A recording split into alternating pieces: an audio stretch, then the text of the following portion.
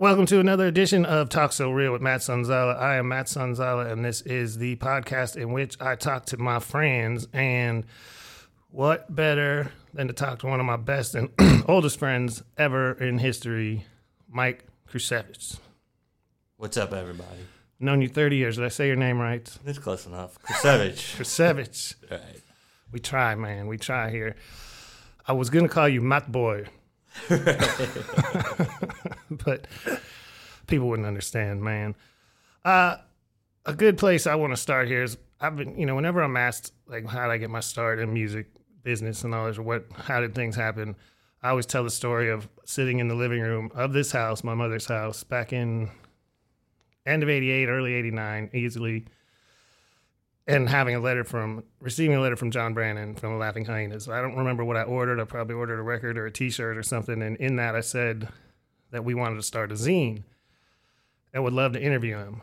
And it was around that time that we had gone to like our first like real proper all ages punk show here in Erie with My Three Scum, Lost, and Backwash at the Continental Ballroom, and we got this bright idea that we could book some shows, Mike and I, and Rich Mudge. Right. We're going to get into Rich Mudge later. Have you had him on here yet? No, not yet. All right. No, I got to get him on here. And so we're sitting in the living room. I'm holding this letter, and it says, yeah, man, just give me a call anytime. I know we can set up the interview. And I'm talking to Mike about, man, we should try to bring the Laughing Hyenas to Erie. And he's like, call him. You were the one who pushed me to call him. Like, I was sitting there looking at his number like, I can't call this dude. Right. Like a rock star to us, practically. He was, and we had met him and stuff buying shirts just casually, and he was, he's one of the greats. And we were totally like, you just encouraged me to actually make that call, which really kind of taught me everything in life. Like, make that call, do it, try. Right. Absolutely. Give it a shot, because he was super nice. And it was like with that one phone call, he's like, yeah, man, I bet we could probably make that happen around April, And it did, April 9th, 1989. I remember, though, panicking about, how much money they wanted. $350. That's pretty scary for some, 17-year-olds? Yeah, we were 17, and I remember what we did. We both had our little jobs. I think we were both like bus boys or something at the time. Right. I was at the Oakwood Cafe, and I think we saved all our money. Like, I know that we had what we needed for that day between the three of us, at least between the two of us, $350 for them, $150 for Knife Dance, I think $125 for the sound and rental of the room, $50 for Lost or something. Probably didn't pay him. No, we paid them. Everybody, I think we literally broke exactly even that show. I remember that. Like, the money that came in went to... Worked out perfect. Yep. And we probably did flyers for like 2 months every day. Covering every place that we could go. I think we did print flyers. I think I printed them. We clip arted them. Yep. And I printed them in my graphic arts class. Yes. But we didn't put the freaking date or something on there. On one of them, and we had to write them with marker. We had to handwrite them. I remember that. That was our first flyer ever. And that's really started off that whole summer, booking shows together. And we also, I tell people about the radio show. And you weren't there, I think, when I was in the room. And I can never remember the third guy's name. And we bought records off this guy sometimes. But it was Phil Pierre and Ron Lewis and another guy. They had a reggae show on WERG here in the college station in Erie. Man, I can't remember. They got kicked off. And I was there. It was an apartment just off of 6th Street downtown by Gannon. And they had just gotten kicked off. And I said to them, man, that sucks. I have reggae records. I'd love to do that show. I wish I could get that show in high school. And he's like, the guys are like, call this guy right now. Tell him. And tell him you got what you just said. You got reggae records you like to fill in on the show. And again, I was sitting there like, this guy, I'm in high school. He ain't putting me on the radio. And I called the guy, and I believe it was Tom Weber, who's also in the Dogs and done lots of things around Erie for years. And I said that. I said, I've got reggae records, and I heard you kicked off the guys from the reggae show. I'd love to take over. And he's like, you got the reggae records? All right, be down there at 9:45. The reggae man will show you how to run the board. The reggae man. Yeah. He'll show you how to run the board, and you can get started. No radio experience whatsoever. They didn't put much effort in it. program back then, I don't think. But we went down there, and the reggae man was super nice to us. He showed us what to do. He definitely lent us records sometimes, and that show progressed into a reggae, hip-hop, funk, Fishbone, Red Hot Chili Peppers, Mighty Boss Tones, mixed with old reggae, mixed with Public Enemy. And when you said you had reggae records, that was probably like 10 of them? Yes, probably. And I remember us running around, probably went to Cleveland and went to every little store and tried to buy. I was looking for reggae compilations, so I would have more songs. Oh, those are the days, man. For sure. But then remember the one guy came down there. Mm-hmm. He was like, no rap. Yes. He was the program director later in the year. And what we used to do was the show was 10 to midnight. He was pretty mad, if I remember. We went in on him. But the show was 10 to midnight, but we'd stay later sometimes and play rap, especially if we had Casey and Slick calling us or some other crazy people calling us. Those two called us every week and made crazy requests, but we'd stay on and play more hip-hop. One night, it was in a basement of a building. It was nobody else in that building when we'd be down there in the night on a Sunday night. And the program director comes in and just like sticks his face in the door and says, guys, no rap. Just no. Like, why? Just no rap. That's all he said to us. And so, of course, as soon as he left, we played all rap and ridiculed him. And he had little jingles for he's like the morning show guy too. And he had these jingles for his morning show that said his name. I'm not going to say his name. I think I remember it. I remember it. I've looked him up. He had a career in radio, actually. Nice. But he kept... we started playing these things over and over, and look who's here, it's A, and he's like, and they're going out to, hey, we were just... No rap. Wait, boom, play like brand new. That was before Brand Nubian's time, but we were definitely playing like Eric B. and Rakim and Public Enemy and the Beastie Boys and Run DMC and those type of songs. And they didn't call us until the next Sunday at like 8 o'clock at night. And they're like, we've been told to not let you guys in tonight. Don't bother coming down. Your show's been canceled. And we were like, that's crazy. And if you remember correctly, we were here in this house again, and we pretty much called every single person we knew. There was no texting or emailing back then. We would call and say, call WRG right now and ask them what's up with the reggae show. Right. It's awesome you remember so much, because I do not remember stuff. Well, that's why you're here, man. You're going to jar some things for me, man. But that was fun. Those were the days, and that's where, for me, it all started, was here in Erie, And you went to Strong Vincent. I went to Tech. We met through another guy named Matt. And I remember when I first met you, the first thing I said to myself was, who the hell is this guy? Who is his mouth? He's being quiet and kind of chill today, but 16-year-old Mike that was different. had no chill. None whatsoever. Yeah. And we never got beat up. Never. People said they were going to many times, but I'm kind of shocked that we somehow survived our teenage years. We survived our teenage years somehow here in the mean streets of Erie, Pennsylvania. That's right. Man, what are some of your memories, like the best show of that year, besides Laughing Hyenas? Gee, see, I can't. What year was that? 89. I don't know. I think when we see Naked Ray Gun in Pittsburgh. Oh man, that might have been a little later. That was at the Sonic Temple. No. Nope. It was Naked Ray Gun, Live Skull, and Bitch Magnet at Carnegie Mellon University. Yes, that's right. That was at the school. That's on right. like a kind of bigger stage even. Yeah, that's right. Yeah. And I remember specifically they had so many dope T-shirts. We found an ATM so we could buy more shirts. I definitely had a Bitch Magnet T-shirt. Yep. They kind of got bigger after that, I think. A bit, yeah. My kids have my Naked Ray Gun shirts. Nice. Those are one of the things I know that is way in the back of my attic. I know I got those.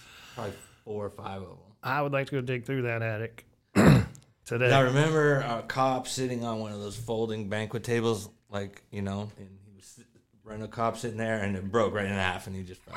And that's what the band was okay, but I remember that happening to that. And we interviewed Naked Ray Gun that night. That is right. True. That's crazy. I forgot about that.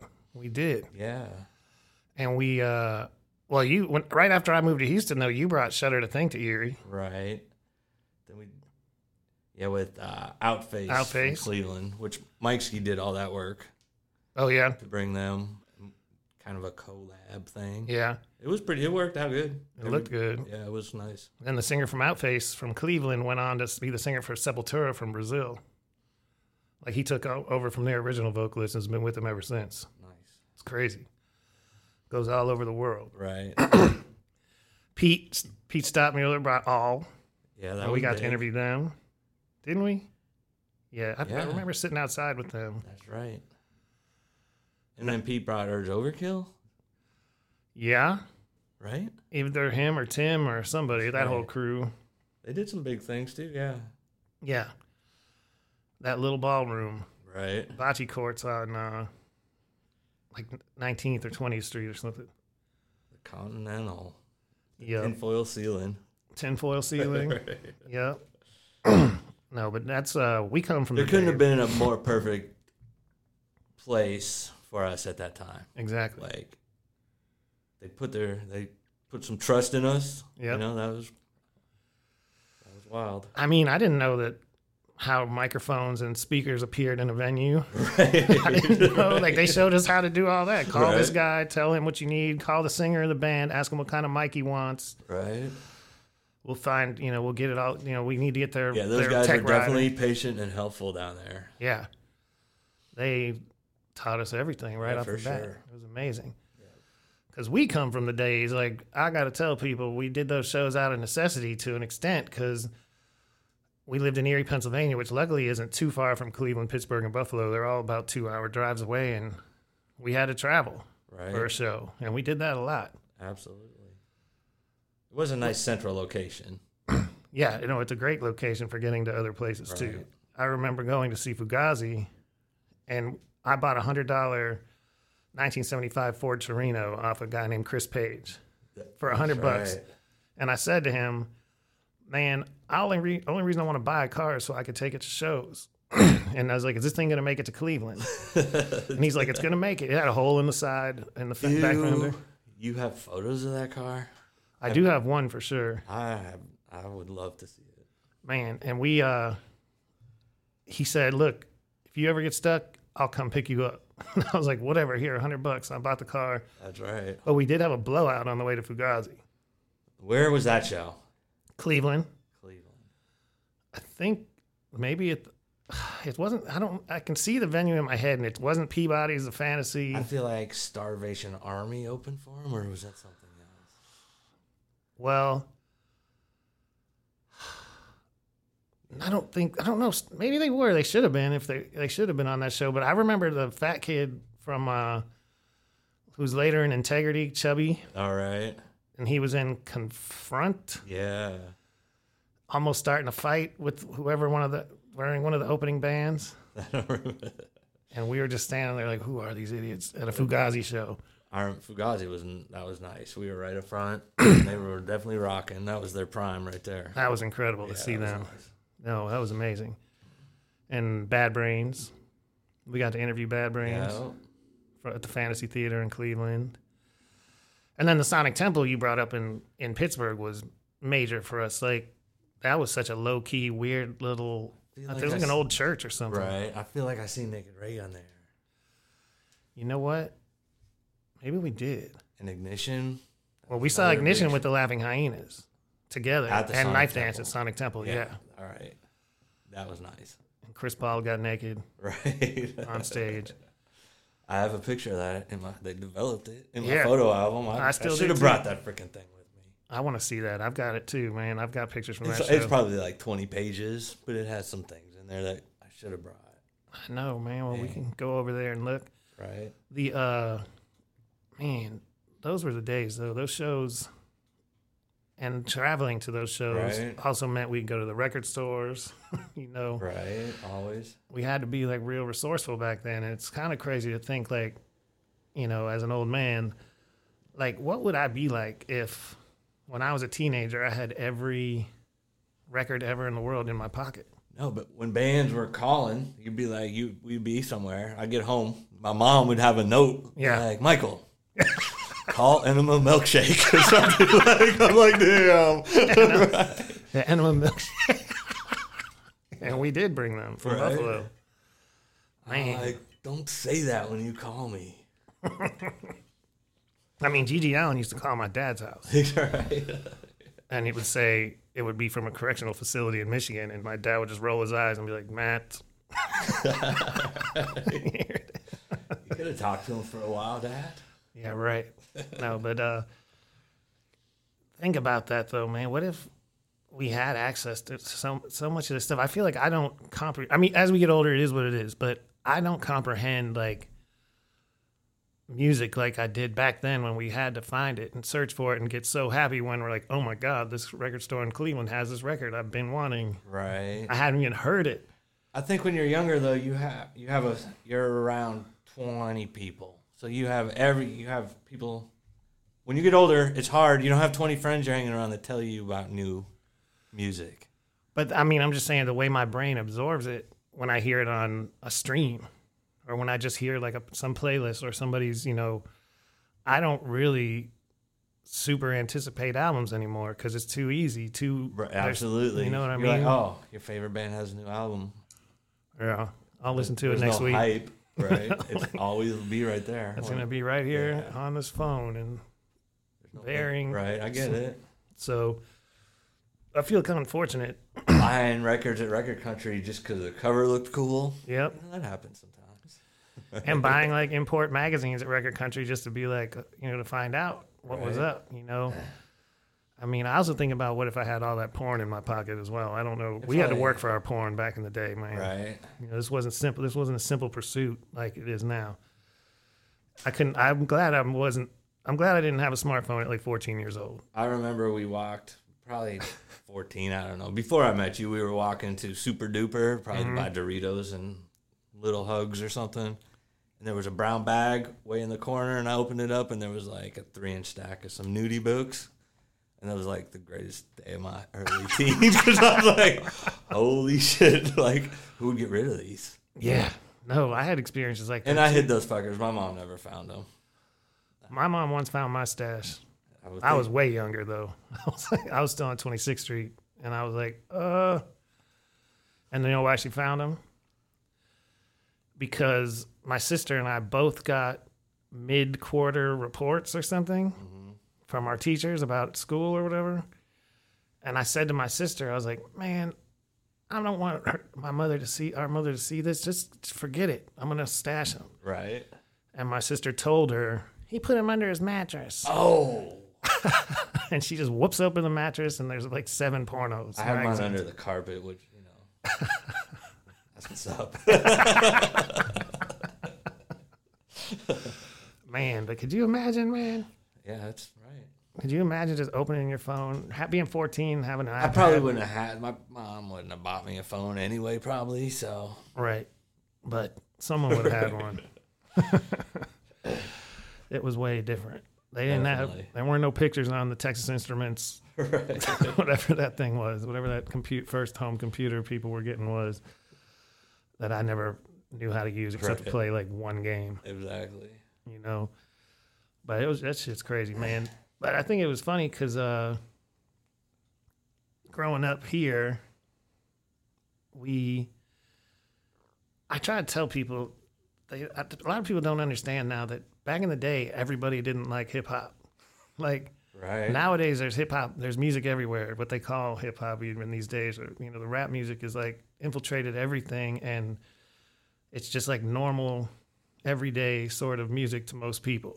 Maybe there's super racists out there who hate it, but there's also super racist rap in this world. But we were weirdos being punk rock and hip hop. And hip hop, right? Now that's mainstream. And that's so what weird. it's about. Like we'd be in the punk rock place playing the Ice Cube tape, or we'd be in some other shit And listening nobody to was mad. listening to Fugazi Right. and reggae and different stuff. But I always am kind of like back in the day. There were people who, I mean, the Continental Ballroom. Not the one dude. I think his name might have been Tom.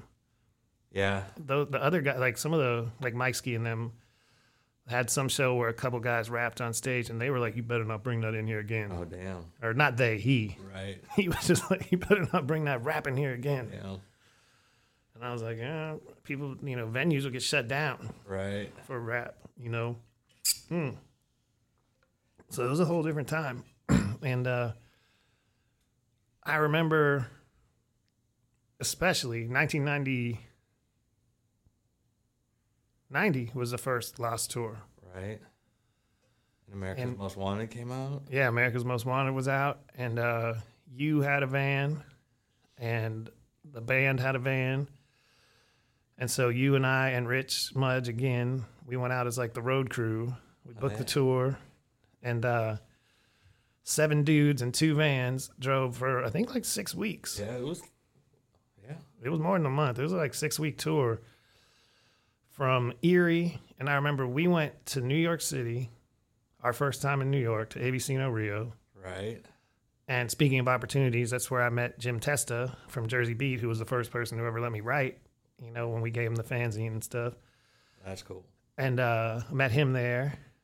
And My Three Scum was on that show, too. So we were all in New York together. I remember buying a bootleg NWA Straight Outta Compton hat on the street in the Lower East Side. And from there, the band's next show was at the Middle East in Boston, but we had people to stay with in D.C., and I wanted to get down there, and I didn't, the routing sucked to go up to Boston and then back to D.C., so we left them after the first show. They did Boston and then came to D.C., and we were all together after that. And I feel like we had a few days in D.C. easily, because my memory is like we saw a lot while we were there. Yeah, I remember being parked in Manhattan, being worried about the van being spray painted on. Exactly, yes. And the only thing that happened is they pushed the mirror, so the rear view mirror, the side mirror, facing the sidewalk. So everybody just walked by and fixed their hair in it. It's not so bad. No, it wasn't bad. That was an experience. I don't think we even stayed the night in New York, though. I think we took off for D.C. and they took off for Boston. Right.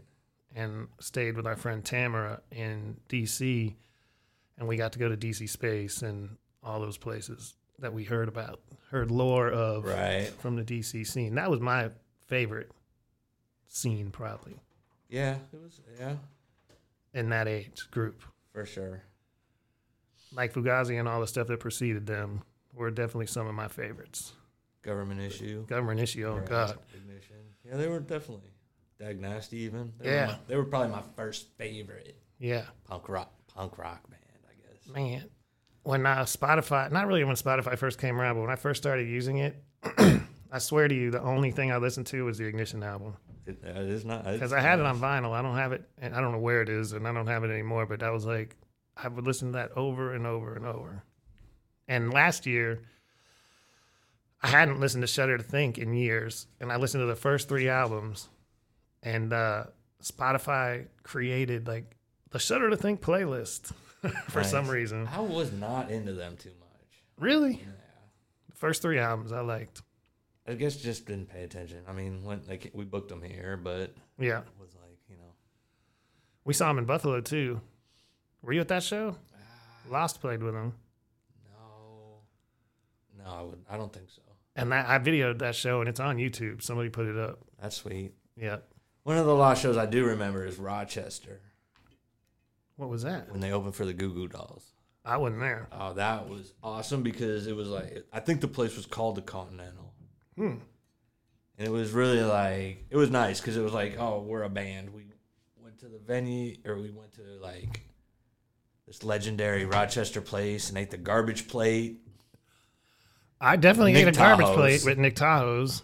And then when we got to the club, they had pizza for us. So it was like some real band shit. And the Goo Goo Dolls were there, which I was kind of into at the time.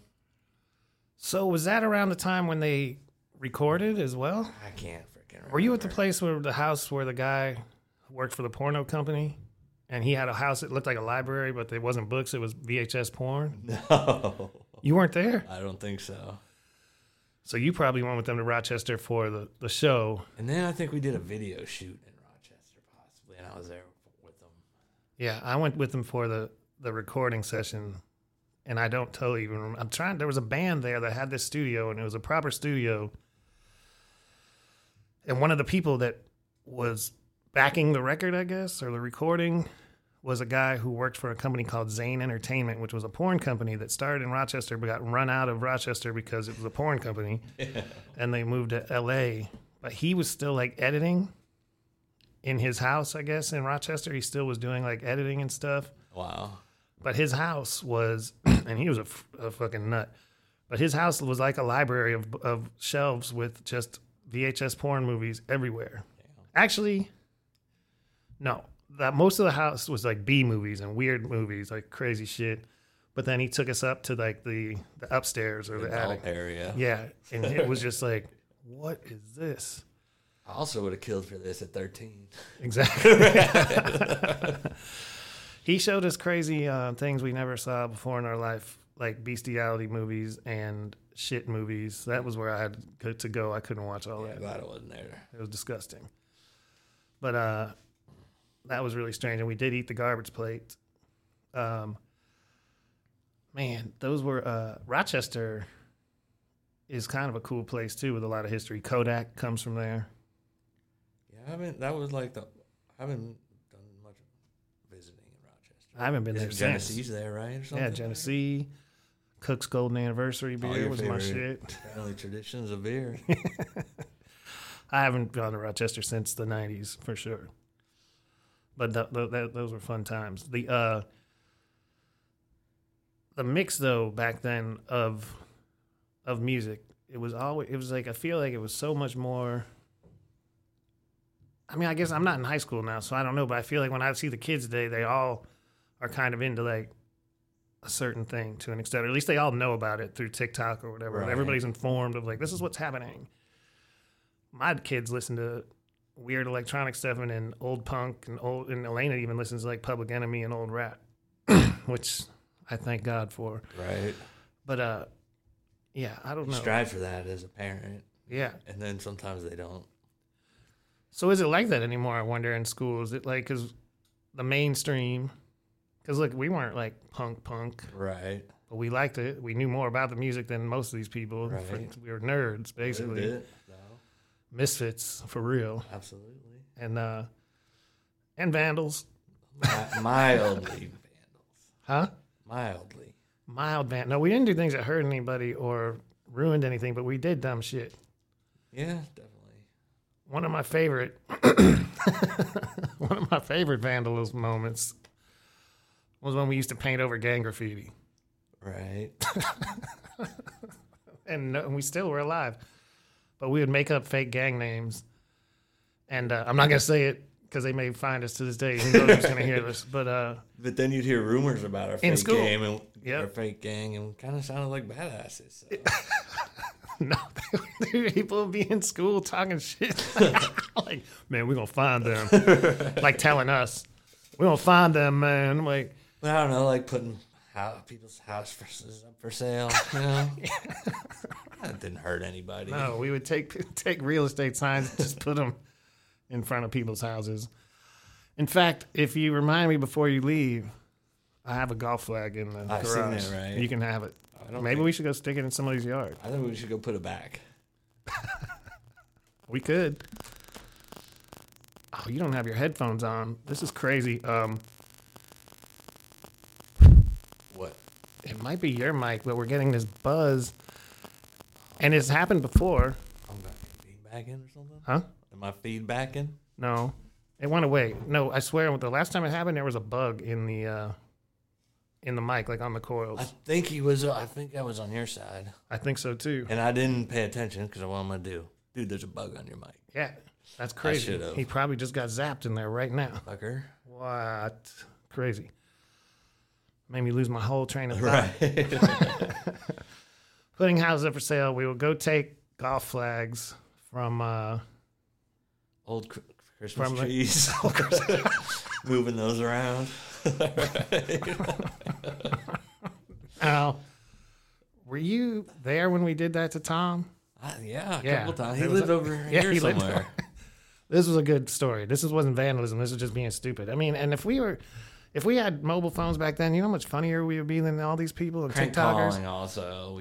We were crank call masters, but which you can't do anymore. But because no one answers anyway. Right. But it was.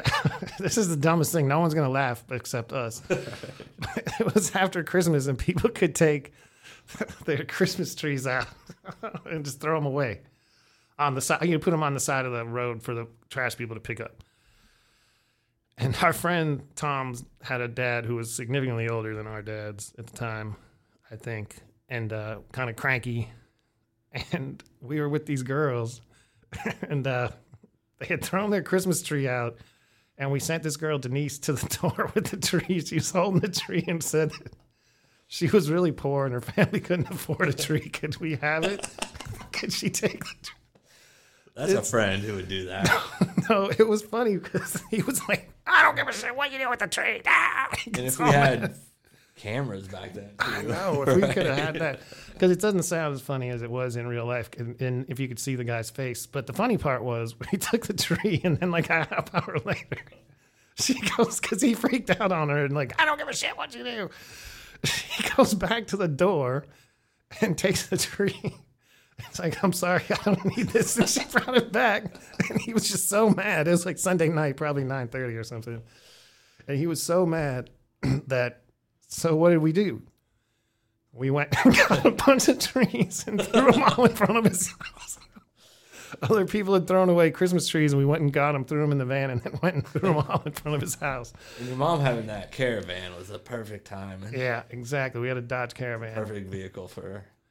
And so the next week, Tom was saying that me and my dad are going to be ready on trash night this week. We're going to be watching out for these. Cool, because we're not coming back. And I'm like, Tom, have you never ridden around? How do you not know that it was us? Right. Who else is doing that? Right. No one. Just dumbasses us. Nice. But the crank calls were funny because, and Tom was involved in that because he had the mic and I had the guitar amp where we used his, and we would take the amplifier and turn the reverb up all the way. And nobody had caller ID or anything. And we would just call random people and say, do you know who this is? This is Satan. Like, that's my cell phones were invented. It's caller ID. That might be our fault. We were dumb. But what did we, it's funny. Like I said, we booked shows and did all that stuff out of necessity because what the fuck did we have to do? Entertain ourselves by calling others and harassing them. And we'd be home, parents working somewhere, and just being miscreants. Absolutely. But I can't even imagine that happening now. Now all they got is fentanyl. Right. But that's all they have to do these days. But no, man, that shit was fun and funny. And growing up in Erie was really, I don't know if it's unique is the right word, but made it work. Here we are. Yeah, it did. It's not a small town. It's a smaller city. Right. But it's not a big city. But it's not just some little town. It's a city. Yeah. Things happen here. And it's have happened. Proximity to all kinds of places. And we have a beautiful lake. Beautiful nature. Absolutely. That we didn't take enough advantage of as kids. We were in the streets. I try to do it now, though. Yeah, now off the streets. Yeah, we're not on the streets like that anymore. Y'all are okay. Your Christmas trees are safe. Don't worry about that. That was those were fun times though. That shit was crazy. Absolutely. Dumpster donuts. Oh, that was another good prank. Well, we would sometimes the Mighty Fine would throw their donut. There was a Mighty Fine over here too, right up here on the west side. And they would throw their donuts into a dumpster, and we would go take garbage bags full of them. And there was a couple times where we got an excessive whole dozen taped in a box. They were good. Yeah, exactly. Ones that were decent. Your mom would never eat them, though. No. She was pretty disgusted. But if you remember, there was at least 1 or 2 times when we got multiple bags of donuts and just dumped them in the middle of a street. Distributed them about the city. Just a random, but one time we put them just like a random side street. And so when people get up for work in the morning, they like drive through this. That's why there's litter in front of my house every day, because I deserve it. It's karma, yeah. No, you were a litter bug. Whatever. For real. Times were different back then, kids. I clean up litter now instead of doing it. Yep, man. Donuts were biodegradable, though. Yeah. So it's really not litter. You could do anything with those. But no, it'd be, and then, of course, we didn't ever see the reaction. But I think about that, like, what, something like Tom's dad type, just angry, like me getting up when you got to get up early, go somewhere, and you pull out, and there's any semblance of traffic. You pull out your driveway, and you can't go down because there's a mountain of donuts. We'd have been on so many Ring cameras. Right. Next door would have been, half of it would have been about us. I tell you what, kids, on the apps. And there weren't no podcasts back then. We had Canadian radio and WRG, basically. We did what we could. WMCE sometimes. Polka Party. I still listen to the Polka Party. I do too sometimes. On if I Sunday. remember. Yeah. Sunday afternoons at 3 o'clock on WRG. It's crazy how this is 40 years down the line, man. That WRG, the Gannon University station, on the weekends has not changed a bit. Right. Super Soul Saturday. Right. They're still playing. The Italian show. The Play nice. Like Church, the Italian show, the Spanish show, and the Polka Party. But it has changed. There's no reggae show on Sunday nights anymore. But all that stuff has been since we were kids. My grandparents listened to that. They're not even Italian, and they listen to the Italian show. Right. You know. There's a point where that worldly music kind of sounds the same. Yeah. Spanish. Well, polkas. I mean, the Italian show still plays the same exact songs. Still playing the same. They That's had, amore. right. We had 10 reggae records. They might only have like one. Yeah. Italian One compilation. compilation for the last 40 years. It's on tape. Jimmy Roselli. Yep. But man, all the stuff that's at our fingertips now is insane. Absolutely. And I think it messes with our memory, like how to remember some of these things. Because all these things we're talking about, I remember from back then, like fairly vividly. I don't know, the last 6 weeks, I'm like, huh? What just happened? Well, you had a lot going on. Well, yeah, a lot going on, but we're also looking at our phones and Googling things instead of thinking. I mean, I used to know everybody's phone number. Right. I could probably pull up your old number in my brain if I took a second. Your phone number here is 838. Nope. 864-6946. Yeah. That was it? Yeah, that's it here. Exactly. That's it. Those old brains, they still work. Give me a second. Mm-hmm. What was it about? I'm trying to think of like early stuff here before. I mean, I tell people we used to go to, punk stuff. Like when we saw My Three Scum. Were you with me the first time I saw Larry's band FOD at that gym? Like the outside of a Nautilus? No, the first show was, I have the freaking ticket stub still in that photo album. It was My Three Scum and some heavy metal dudes like Talon. Nightwish and probably Talon. Talon and Nightwish. And you fucking stage dive there, and there was like, 6 punk rockers. Right. And it was fucking awesome. Yeah, that was funny. And then I think like the second show was probably when those college dudes brought Knife Dance. Like Dan Allen, I think, brought it. They played a picnic pavilion. I think I was in Houston. That shit was rock and roll right there. Yeah. I think I was in Houston. No, I think I was in Houston. I have the flyer for that show still. Then I think I probably went with Matt Mahalski or somebody. Yeah, because it was in the summer, and I'm pretty sure I wasn't here. That was what's up. Yeah, I wish. Knife Dance, man. They were revolutionary. Yeah, they were the best. This is cool actually, because I couldn't believe it. I saw Robert Griffin from Prison Shake and The Dark, which was Tom Dark's original band well before Knife Dance, and when they were kids, and Tom and I still text here and there, and he sent me a link to a YouTube. He did a Tom Dark review Like Tom had a band, and he did songs from the Guns, songs from it's definitely songs from the Dark and from Knife Dance and Stepsister and his later stuff. Like he had this whole thing. He was doing Driven and Catwalk and like those songs. Nice. And Robert Griffin got up with him and played songs from the Dark at Beachland Ballroom in Cleveland. And I was like, man, that's inspiration right there. I mean, he's a good 10 years older than us, still rocking, still doing. And that what was he cool does. about Knife Dances because they were a little older. But looked out for us. Yeah, right. Be like, we'll play there. Just make sure we get, cover our gas. 150, Right. Usually, you know? Like, all right. And it was always a killer show. For sure. That was, and they definitely were the ones who kind of Tom took us under his wing for sure. Because did they open for Tad? Yeah. I think so. And Tad was the first interview we ever did at the Sonic Temple in Pittsburgh. All right. Man, that's crazy. The best interview was probably the Bad Brains because we were on the tour bus. Yeah.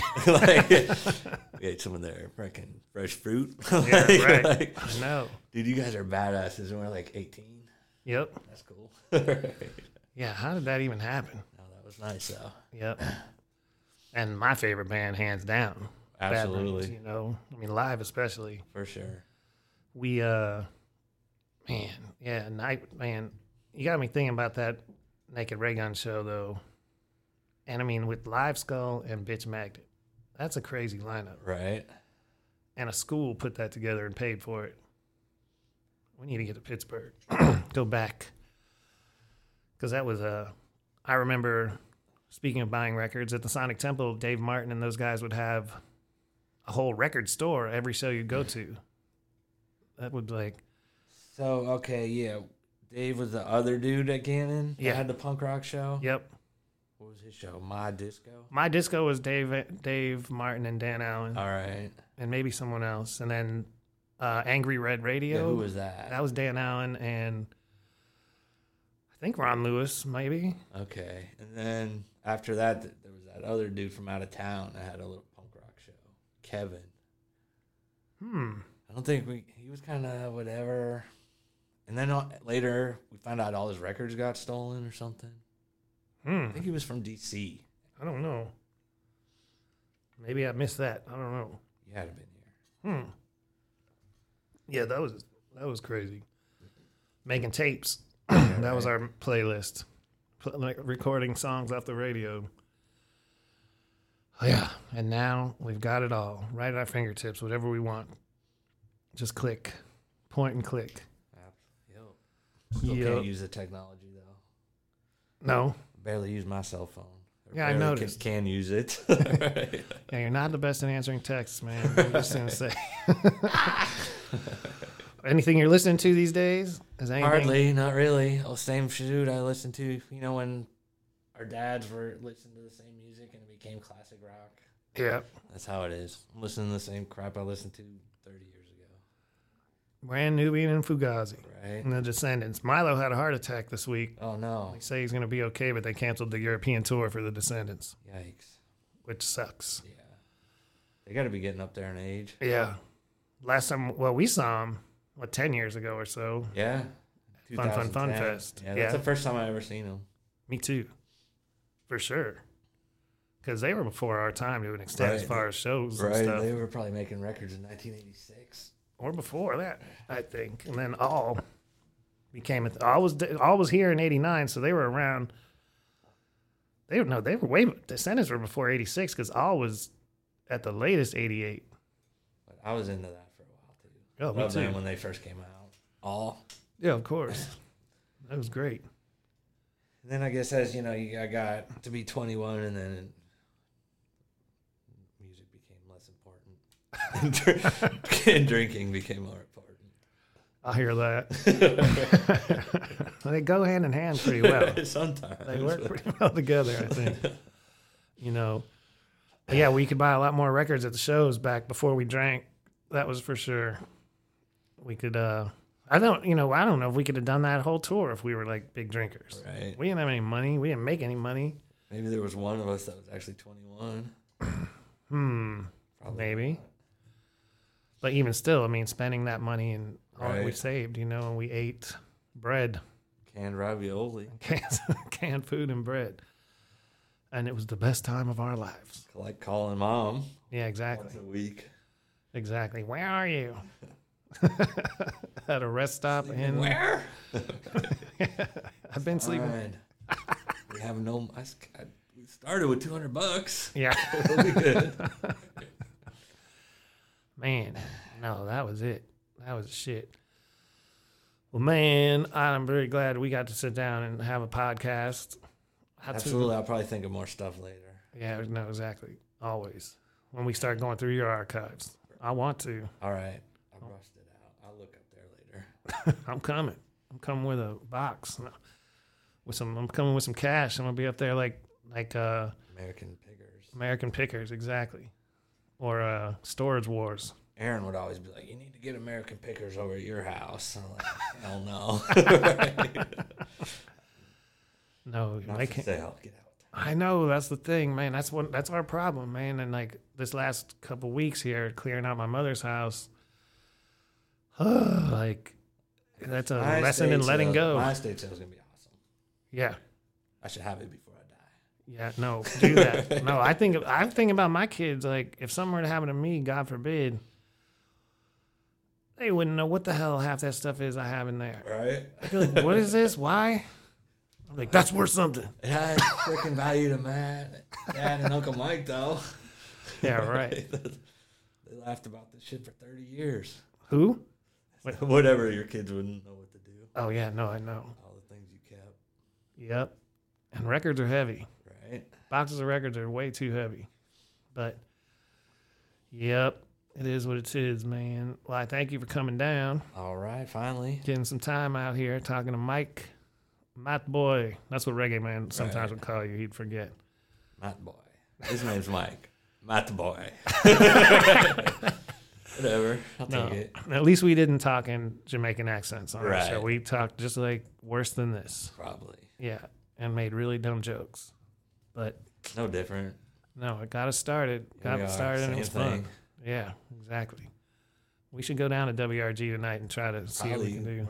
Right? We could probably get in. There'll be nobody down there. Like, you're just letting 18-year-olds in here. Yeah, I don't know. probably. I mean, I turned it on and it sounds mostly automated these days, Right. which is a shame. But what are you going to do? Right. There is, speaking of classic rock, I don't know if you've noticed this because I've told a few people and nobody knew what I was talking about, but 95.5 FM here in Erie right now is a low-power FM station. They even say it, LPFM, 95.5. I think it's like, whoa. Like, it's not even, I don't even remember the call letters, but every, like, half hour they'll say, thanks to our sponsor. I don't even remember. It's like a different, like, business here. Right. But they just play, like, album rock, classic rock, album I'll rock check it out. I have without not heard of it. commercials. That's nice. And I was in a car with a friend, Chris, and he had Bob FM on, which is like half commercials. Right. And I was like, if you want to hear like the oldies and this, just put it on 95.5. Somebody's doing it here in Erie. I don't know who. I need to look that up. Right. But ain't nothing changed. I'm still flipping the dials up here looking for something. All right, everybody, big listeners, all my good friends out there listening, tell a friend to tell a friend. Like I always say, Talk So Real with Matt Sonzala is out on all audio podcast platforms. Listen to it on your favorite one. Like, share, subscribe, and hit me up, matt@pushermania.com or Talk So Realist on X, whatever that is, and Matt Sonzala on Instagram. Thanks, y'all. Thanks, Mike. All right. Yep. Later.